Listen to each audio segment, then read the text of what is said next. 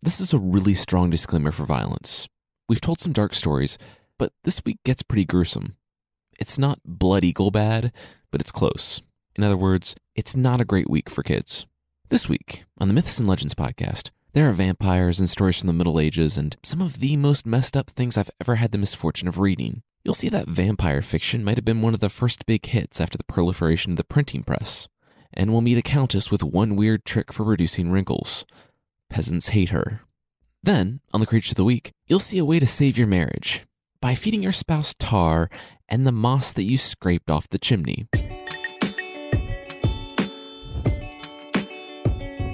This is the Myths and Legends podcast, episode 50, Bad Blood.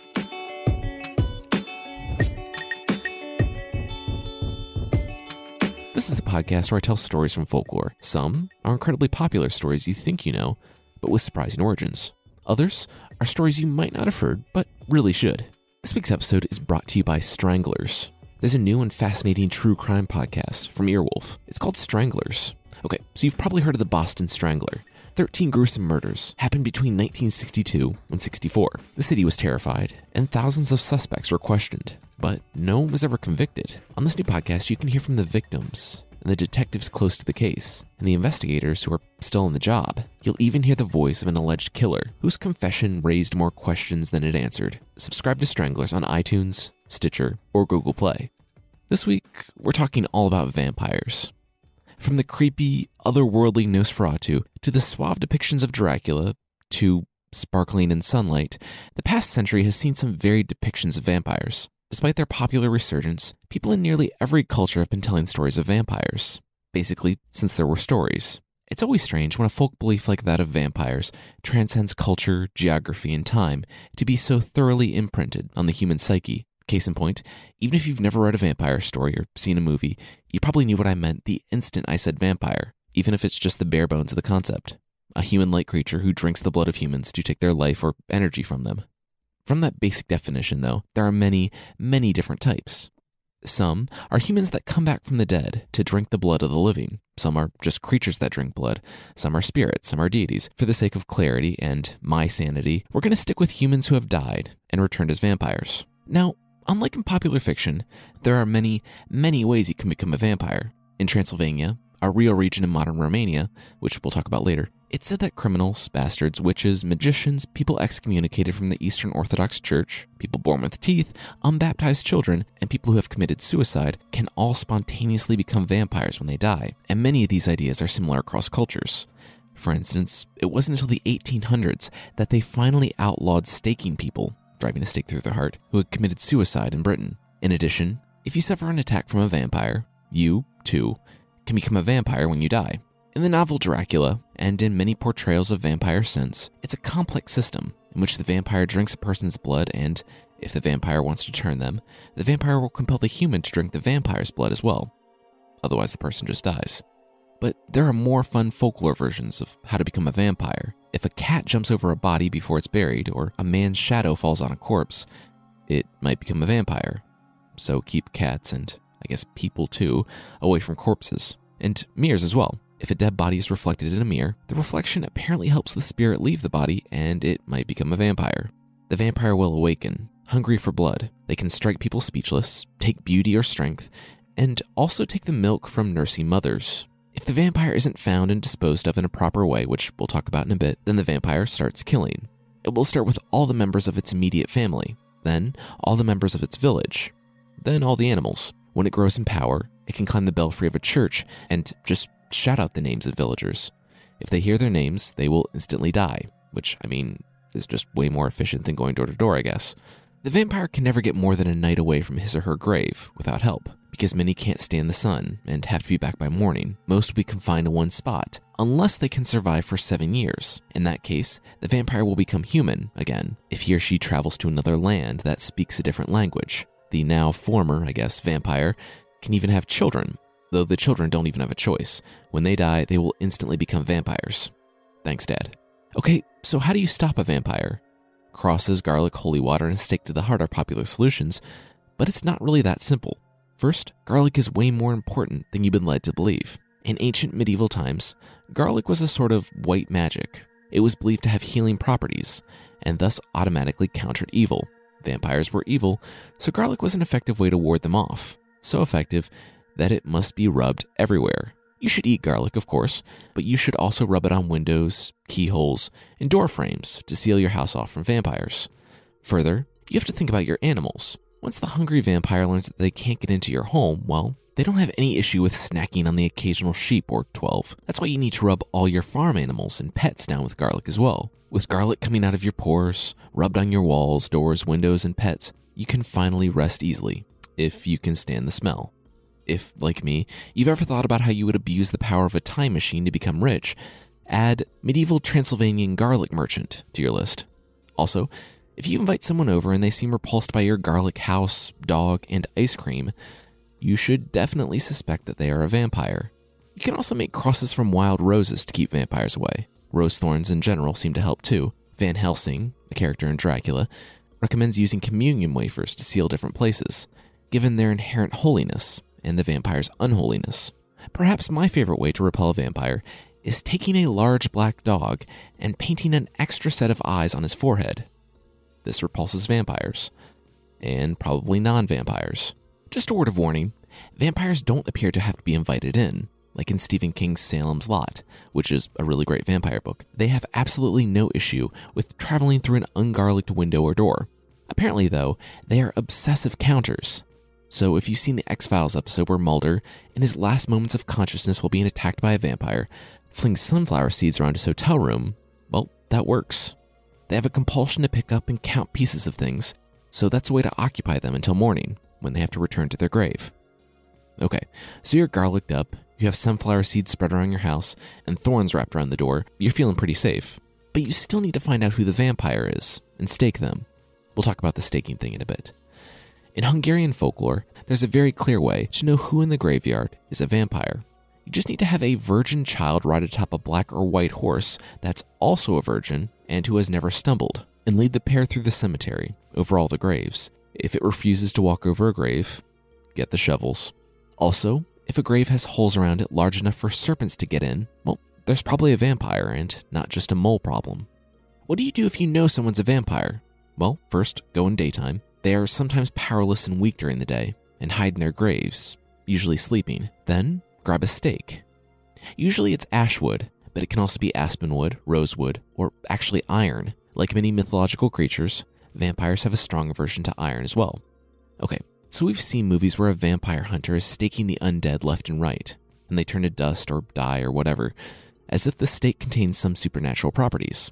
Well, in the folklore, the stake was mainly used just to hold the vampire in place, to keep him in his grave. You just drove a stake into the center mass and then into the ground. Vampires didn't possess super strength, so the stake was pretty effective in pinning it to the ground. You could just wait it out after that, but most chose to hedge their bets and confirm the vampire was gone. They would stuff the corpse's mouth with garlic, or a brick, cut off the head, and burn everything. And unless you're Koschei the Deathless, there's no coming back from that. Maybe you're burying someone who you think might come back as a vampire, but you don't want to mildly desecrate their corpse by shoving a brick in their mouth. Well, there's a solution for that too. Tie their legs together and slit the bottoms of their feet, so even if they rise, walking will be very painful. Also, people have been known to tie a sickle down right over the neck of the deceased. When the undead springs forth from the grave, well, it's a very short trip. The sickle cuts the head off, and the vampire can finally rest. So that's the largely European perspective on vampires. Starting in the 1800s and up through the modern day, they've been the focus of numerous books and movies. One vampire in particular, though, stands head and shoulders above the rest. Dracula. He's not based on any sort of folklore, though. He was the creation of Irish novelist Bram Stoker, and based on a 15th century Eastern European prince, also known as Dracula. Vlad Dracula, or in a name that's completely unambiguous regarding how he prefers to spend his free time, Vlad the Impaler, and we'll talk all about him right after this.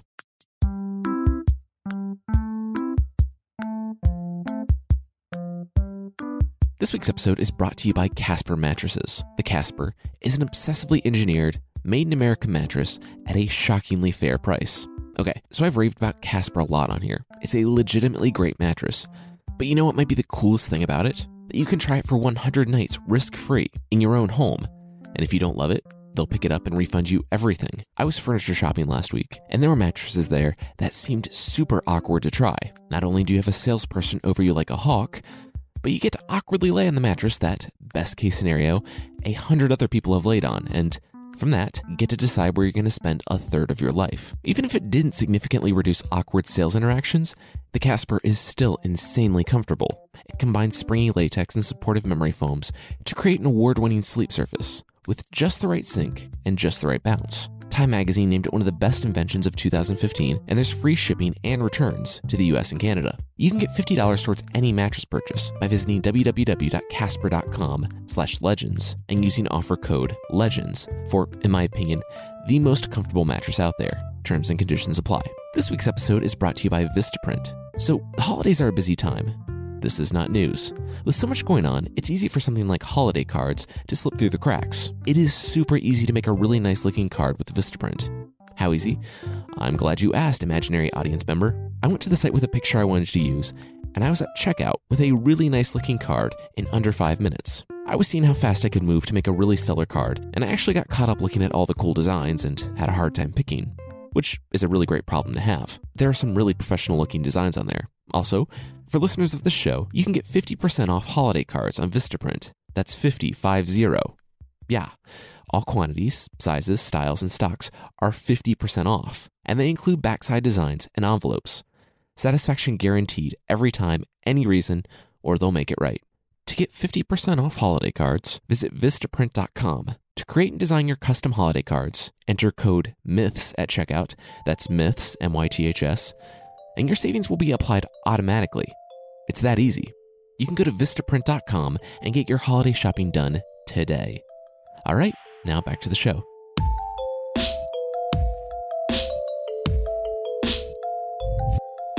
The torches burned all around, and the 20-year-old Dracula sat cutting his meat, enjoying the ambiance of a dinner in the open air. He had invited his boyars, or the nobles, of the kingdom of Wallachia, his kingdom, to the dinner. They were seated all around the field, and some were less sitting and more so impaled on long spikes around the field. Dracula had just returned from exile and captivity to find that his father, the former chief and prince, had been betrayed and stabbed to death in a swamp, and that his brother had also died under mysterious circumstances. It was partially the machinations of a nearby king who wanted to put his own puppet on the throne, but it was supported by the nobles in Dracula's own land, who were horrified when Dracula came back with a Turkish army and took his throne. Dracula wasted no time in having them rounded up and indiscriminately impaled. He then invited/forced the remaining nobles to sit down for a dinner, where he pretended like men weren't groaning, screaming, and slowly dying all around them. With the smell of coagulating blood all around them, one noble could not help it. He gagged and threw up in his mouth. His hand went to his face. The other nobles at the table looked away as Dracula zeroed in. He apologized to the man and laughed. Of course, he wouldn't expect the men to eat under such conditions, near such smells. This was barbaric. There was a much better spot everyone could go to, above the corpses. Dracula motioned to his warriors to come and escort this poor, sick young noble away from the smell. 10 minutes later, the noble was impaled on the highest spike, above all the corpses, and despite him being above the smell, none of the other nobles wished to join him. The story of the real Vlad Dracula is a complex one. We won't be going over all of it, but I will give the larger picture. Before we move on to an extremely brief overview of the politics of 15th century Europe, I should note that Dracula wasn't a vampire. Not even a little. He had an affinity for violent deaths, but the vampire thing was added much later. During Vlad's rule, the Holy Roman Empire was in full swing in Europe. Okay, so we've talked about the Roman Empire, but we haven't talked a lot about the divisions. Before the Western Empire fell, it broke apart, with one emperor ruling from Italy in the west and another from Constantinople in the east. Due to many different reasons, the west fell, but the east chugged on for another 1,000-ish years. In an attempt to revive the Western Empire, Pope Leo III crowned Charlemagne as the Holy Roman Emperor, a few hundred years after the Western Empire's collapse. A lot of stuff happened, and then about 500 years after that, the Holy Roman Empire was a power in the West. In the East, the Byzantine Empire, or the eastern half of the Roman Empire, thrived for years, but it, too, came into conflict with its neighbors, this time the Ottoman Turks. In 1453, Constantinople fell, marking, finally, the end of Rome The fall of Constantinople happened right in the middle of one of Dracula's reigns. His kingdom wasn't actually Transylvania, but the neighboring kingdom of Wallachia. He was actually pretty soundly reviled in Transylvania. One of the biggest issues in Dracula's life was dealing with the Turks, but the fun doesn't stop there. For example, there were many, many different political affiliations, and they seemed to shift constantly. There was his disdain for the Holy Roman Empire in Western Europe. But there was also his Cold War with the Kingdom of Hungary. In addition to that, there was Transylvania under the control of Hungary and others. Then, further south, there was the Second Bulgarian Empire, and then there was the Ottoman Turks, who had just conquered the Byzantine Empire and had an eye for Eastern Europe. I hope you stayed awake through all that, because it actually really does matter. The story of Dracula starts not with Dracula, but his father, Vlad Dracul, which I'll henceforth be referring to as Dad Vlad. Dad Vlad was the ruler of Wallachia, and he was considered instrumental in the fight against the Turks. So he was inducted into the Order of the Dragon, which, like the Order of St. George and other military orders of the Crusades, required its members to fight those they perceived to be enemies of Christianity, the Ottoman Turks being pretty high on that list for them. Dad Vlad returned home and showed off his new allegiance, and Dragon became part of his name. Dragon, in Romanian, is Dracul. And if you're wondering, Dracula means son of the dragon. I actually find it deeply ironic that a character who's known for being repelled by crosses and burned with communion wafers gets his name from a medieval military order that gave itself the task of defending Christianity.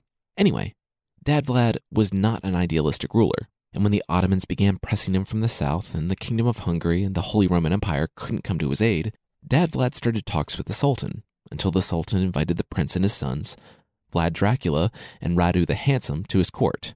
And yeah, Dracula's brother was called Radu the Handsome. Vlad got the short end of the stick on that one. In the court of the Sultan, they were taken captive almost immediately, and Dad Vlad was sent back. Vlad and Radu were made to stay in captivity, hostages to ensure Dad Vlad's loyalty. As it turned out, it wasn't the Turks Dad Vlad had to worry about. Time wore on, and he found himself having to help the Hungarians in their fight against the Ottomans. He actually thought he was sacrificing his children for the peace, but they learned that he was trying to play both sides, and Dad Vlad was betrayed by his nobles and stabbed to death in a swamp, with the approval of the King of Hungary. The Ottomans immediately saw what they could do. They had Vlad Dracula and Radu the Handsome, legitimate claimants to the Wallachian throne. Dracula was given an army, and he marched on Wallachia and retook his homeland for about 2 months. Then the Hungarians fought back and drove him into exile. He went back to the Turks. Really long story short, he lived in exile for about 8 years, drifting between the Ottoman Empire and the Kingdom of Hungary until a spot opened up for him. It was actually the Hungarian king that helped him back to power, but we won't go into that. So Vlad Dracula would come to be known as Vlad the Impaler, but that wasn't during his lifetime, only much later. And I bet you can guess why. He liked to treat himself to mass impalings. For those of you that don't know, impaling someone is essentially putting a sharp stick through their body. And we won't go through all the incredibly messed up and creative ways that Vlad tried to do that. He liked to prolong the agony, though, and he would find ways to carefully run the person through so as to miss vital organs, letting them hang out for days. Vlad was a messed up guy and really liked to drive his point home. Pun sickeningly intended. Most of the focuses of his punishment were people that he saw as enemies of Wallachia, the area he ruled. So Turks and Hungarians definitely, but also the boyars, or the nobles, that had betrayed his father and brother and supported whoever they thought would give them power. In addition, he wanted to exert his influence over the Transylvanian Saxons, Transylvania being largely under the influence of the King of Hungary. This would be his historical undoing. Vlad was a self-professed Christian of the Eastern Orthodox Church. It was believed that Vlad, despite his actions, harbored a deep fear about the state of his eternal soul. In his life, he's actually credited with building several Orthodox monasteries. Well, one time when visiting a Roman Catholic monastery, he had a discussion with a monk. The monk's name was Brother Hans, and when Dracula asked him what would be Dracula's fate after death, Brother Hans, who knew of Dracula's bloody exploits, thoroughly disapproved and wasn't afraid to speak the truth to incredibly vengeful and bloodthirsty power. He had some things to say. He told Dracula that, and I quote, "Great pain and suffering and pitiful tears will never end for you, since you, demented tyrant, have spilled and spread so much innocent blood. It is even conceivable that the devil himself would not want you, but if he should, you will be confined to hell for eternity." Then, with a pause, he told Dracula that you are a wicked, shrewd, merciless killer. What are the crimes that justify killing of pregnant women? And what have their little children done? whose lives you've snuffed out. You've impaled those who never did any harm to you. I am amazed at your murderous hatred." Finishing up, he said, "You mad tyrant, do you really think that you'll be able to live eternally? Because of the blood you have spilled on this earth, all will rise before God and his kingdom, demanding vengeance. You foolish madman and senseless, unhearing tyrant, your whole being belongs in hell." This hit a nerve, and Dracula hit the monk. Those outside the room could only listen in horror, as Vlad killed the monk with his bare hands. Vlad had the man hoisted up by his feet on a pole out in front of the monastery. He also had the man's donkey impaled, because I guess he had to impale something. The monks took the hint and fled immediately to nearby Transylvania. Dracula was fine with this. He had made a habit of confiscating Roman Catholic churches and monasteries and all of their funds. Well, the issue was that the monks could write. This wouldn't have been particularly bad. I mean, monks would have sent a few letters and told a few stories, but the stories probably would have remained among a select group of people. It was work to write something, and way more work to mass produce something. It wasn't like there was a machine rising to prominence in Western Europe to make printing text extremely cheap and easy. Except that, coincidentally, right before Vlad came to power, a machine came to Europe that made printing text extremely cheap and easy. The printing press was invented around 1440, and it was bad news for Vlad's PR. The stories of Vlad were compelling and bizarre and scary, and these pseudo-histories were perfect for medieval readers, and historians think that they were some of the first non-religious bestsellers. Some subtle titles include The Frightening and Truly Extraordinary Story of the Wicked and Bloodthirsty Tyrant Called Prince Dracula, and Story of a Bloodthirsty Madman Called Dracula of Wallachia. They were widely read in Europe, and the Pope condemned Dracula's bloody excesses. The new Holy Roman Emperor, Frederick III, loved the pamphlets and read them to his dinner guests. We should talk about Dracula's very obvious tendency toward extreme violence. And yeah, even though the pamphlets were composed by people who largely disliked him, or were just trying to put together the best story, a lot of official documents corroborate the stories, and we can safely assume that he did a lot of impaling. Vlad was a pretty bad guy. Even though he only ruled for roughly 7 years in 3 different reigns, he's credited with killing hundreds of thousands of people in creative and gruesome ways. He killed real and perceived enemies, of course, but there are also things that are truly heinous, like impaling the elderly, sick, and people with disabilities because he saw them as a drain on the state. In addition, he disliked the German-speaking Saxons that had immigrated from further north. He saw no problem with luring them to meetings, barring the door, and burning down the building. Some of his killings he justified with sort of a nationalistic rationale. He was protecting the kingdom from its enemies, not just in neighboring principalities, but from enemies within, too. He had to make Wallachia strong and safe for him and his people, so that, of course, involved violently executing hundreds of thousands.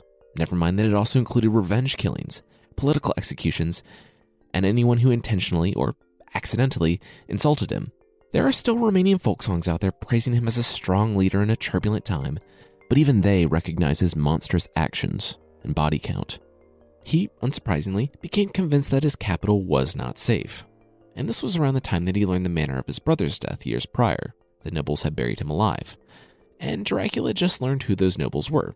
He held a magnificent festival on Easter Day in the capital, where everyone could come and have a good time. Nothing suspicious about that. Well, when everyone was there and a few drinks in, Dracula's warriors flooded the festival and rounded up the nobles that Dracula suspected of plotting against him.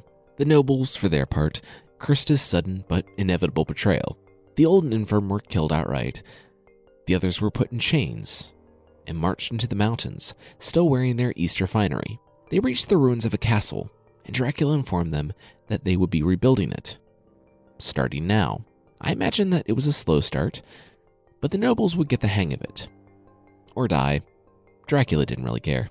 In the end, their silk clothes were in shambles and falling apart, but Dracula had his retreat away from the capital. It was called Castle Dracula, and it was high up in the mountains by the Transylvanian border.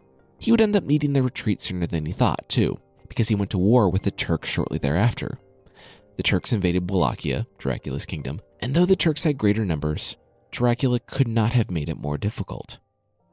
He called the citizens to him, and then he poisoned the wells, burned the villages, and killed the livestock that couldn't be led away to safety in the mountains. He released hardened criminals from the dungeons and set them loose in the night on the Turks. He diverted rivers to make swampy marshlands. People suffering from diseases were disguised and sent into camps to come in contact with as many people as they could before they were discovered. And Dracula used guerrilla tactics and terrorized the invaders. Finally, the tired, hungry, and sick Turkish troops made their way to the capital, but were surprised by a forest that they hadn't been expecting.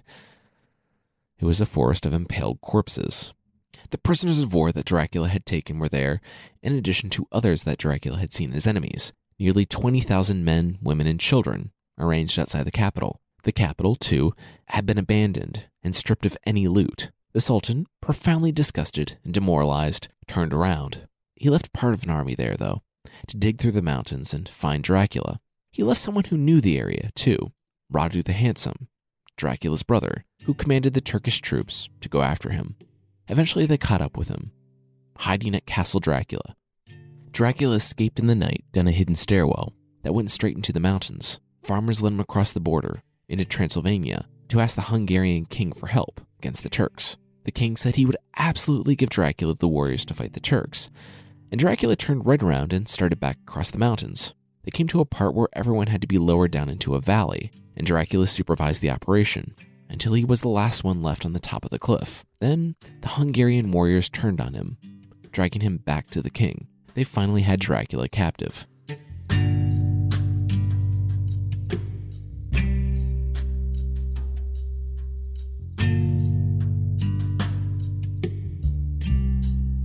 Dracula spent 14 years under house arrest, but remember how I said the politics were confusing, contradictory, and constantly shifting?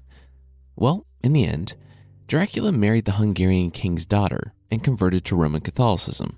The king, above all else, was a pragmatist, and Dracula too. If the king put Dracula back on the throne of Wallachia, he'd have a nice buffer against the Turks, and Dracula would not be in prison anymore. So, win-win.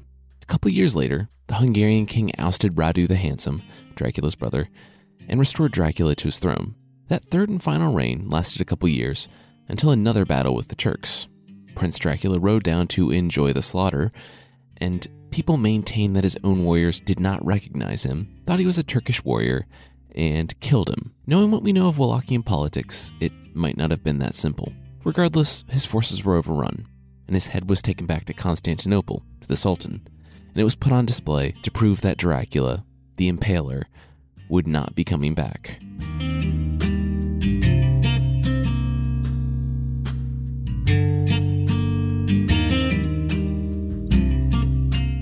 So, as you can see, Dracula, or Vlad the Impaler, not only died, but his enemies had incontrovertible proof of his death. Also, he wasn't a vampire. Not even close. He wasn't considered a vampire in his time, and as far as I can tell, the people of Romania have never considered him to be a vampire, despite his bloodlust and dining among corpses getting him uncomfortably close. Why, then, is he considered to be the most famous vampire of all time?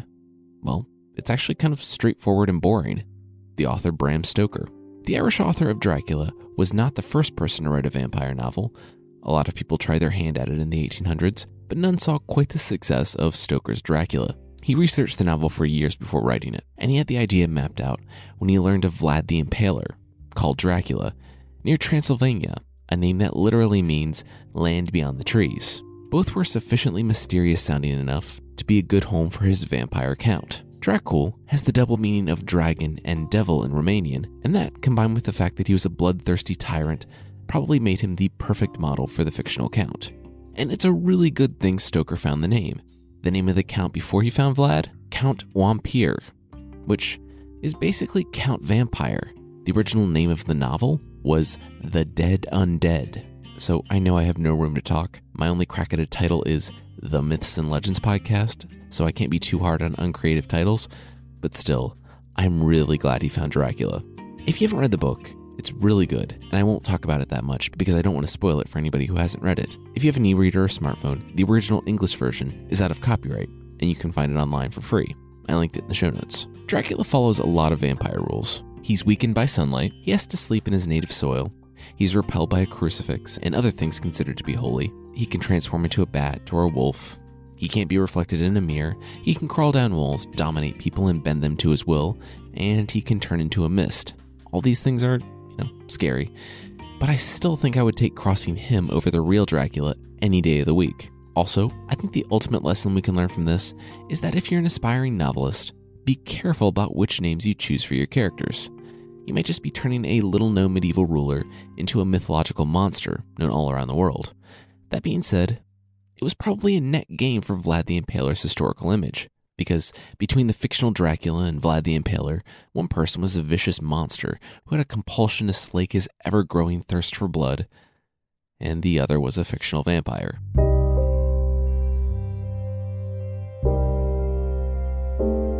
In my mind, you can't talk about vampires, Transylvania, and Dracula without talking about one ruler in particular, Elizabeth Báthory. Stoker's notes indicated that he read stories of the woman known as the Blood Countess, but we really don't know how much of an influence she had on his work.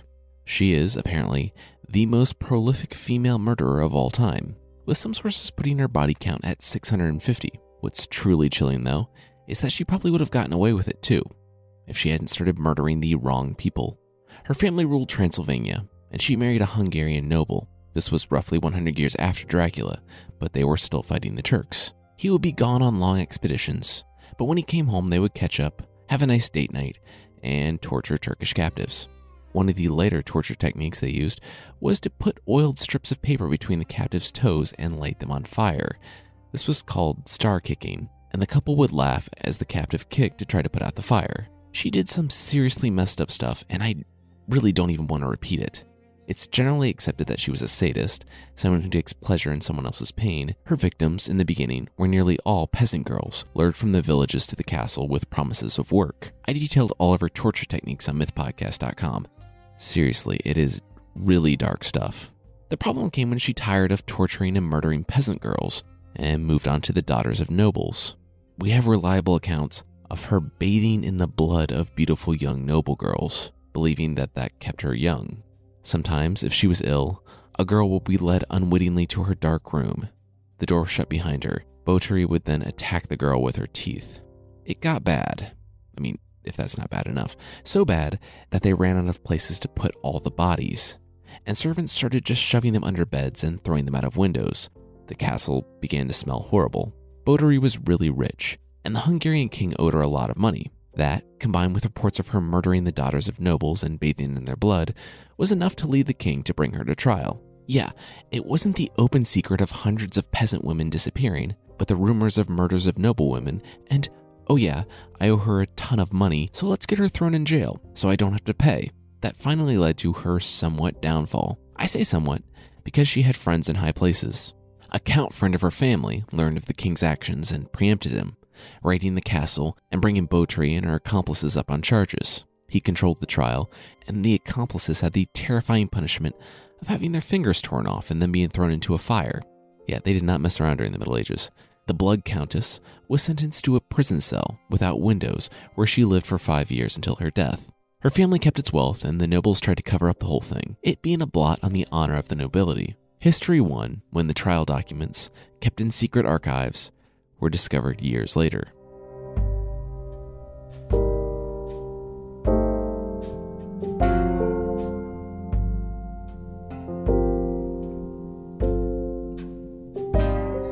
It's difficult to wrap up an episode this broad. Stories of vampires will continue to exist probably as long as there are stories. I find it interesting how the vampire has moved from a monstrous, unholy other to a sparkly anti-hero.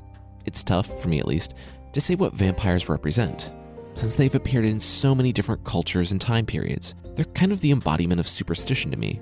They are our confusion about death, dying, and what comes next all wrapped into one form. Also, aside from later rules about being bitten and what the fictional Dracula calls the baptismal blood, which that sounds like a great name for a metal band, the way people could become vampires in the Middle Ages were, well, as we saw, very confusing.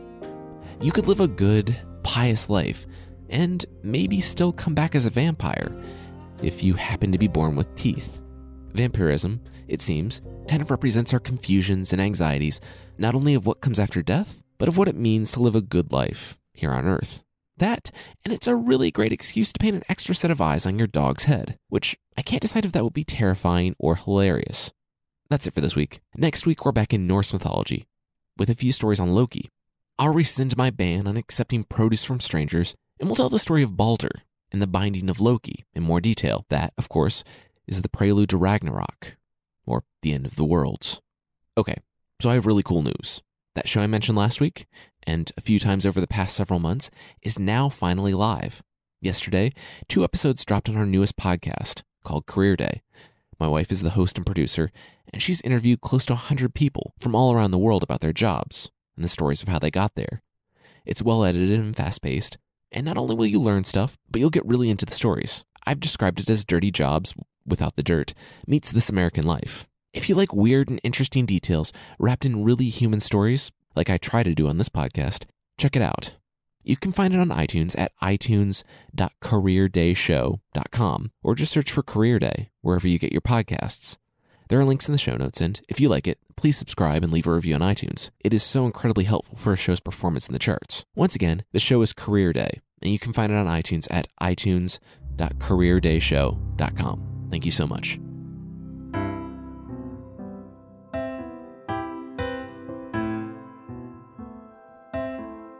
The creature this week is the Skogsra from Swedish folklore. They are women, and they are beautiful wood nymphs with a siren-like voice. Siren like the creature from Greek mythology, not siren like the modern police sirens. That would be counterproductive, because they like to lure men into the forest and keep them forever. If you're into foxtails and, I quote, backs as hollow as an old oak tree, then you're in luck, because the Skogsran have both of those. They don't really care what you're into, though, because if you're in the forest and male, they will have some degree of control over you, and any man that spends the evening with a Skogsra will lose his immortal soul. In addition to trapping and keeping men, they do other run-of-the-mill forest creature stuff, like give people bad hunting trips, get people lost, steal cattle and sheep, but they also do 2 not-so-normal things, like giving men inappropriate dreams and tricking and marrying Christians. The men seem to always make it out alive in the stories. One wife followed her husband into the woods to see him under the control of the Skogsra. She learned that no force on earth could keep the man from visiting the creature nightly. One day, the wife went into the forest, didn't reveal her identity, introduced herself to the Skogsra, and asked for an herbal remedy. She said that she had this bull who constantly left the barn every night. It was not a bright bull. It shouldn't have been in the forest to begin with, but hey, here we are. Did the Skogsra have any magical way to keep this bull from leaving? The Skogsra said absolutely, and told the woman that if she gave the bull a concoction with a combination of garlic, tar, and the moss that grows on the north side of a chimney, then he would have no desire to ever leave again. The woman made the mixture and fed it to her way too trusting husband. The man lost all desire to go visit the Skogsra that night, and probably threw up a lot from the grass, garlic, and tar. One final story involves a man who was really tired of the nightly visits. He was a hunter who bragged to the Skogsra about being able to shoot anything in the forest except one thing. It's not specified what it is. She gave him a recipe for special gunpowder, where, if he used it, he would be able to kill any creature he wanted. He returned the next night with the gun and the gunpowder. Now, was that any creature I wanted to kill? She took the hint, and the hunter never saw her again. That's it for this week. The theme song's by the band Broke for Free, and the Creature of the Week music is by Steve Combs. Other music is by Poddington Bear and Blue Dot Sessions. Links to still more music are in the show notes. And once again, it's launch week for our other podcast, Career Day. You can find it on iTunes at itunes.careerdayshow.com, or just search for Career Day wherever you get your podcasts. Thank you so much for listening, and I'll see you next time.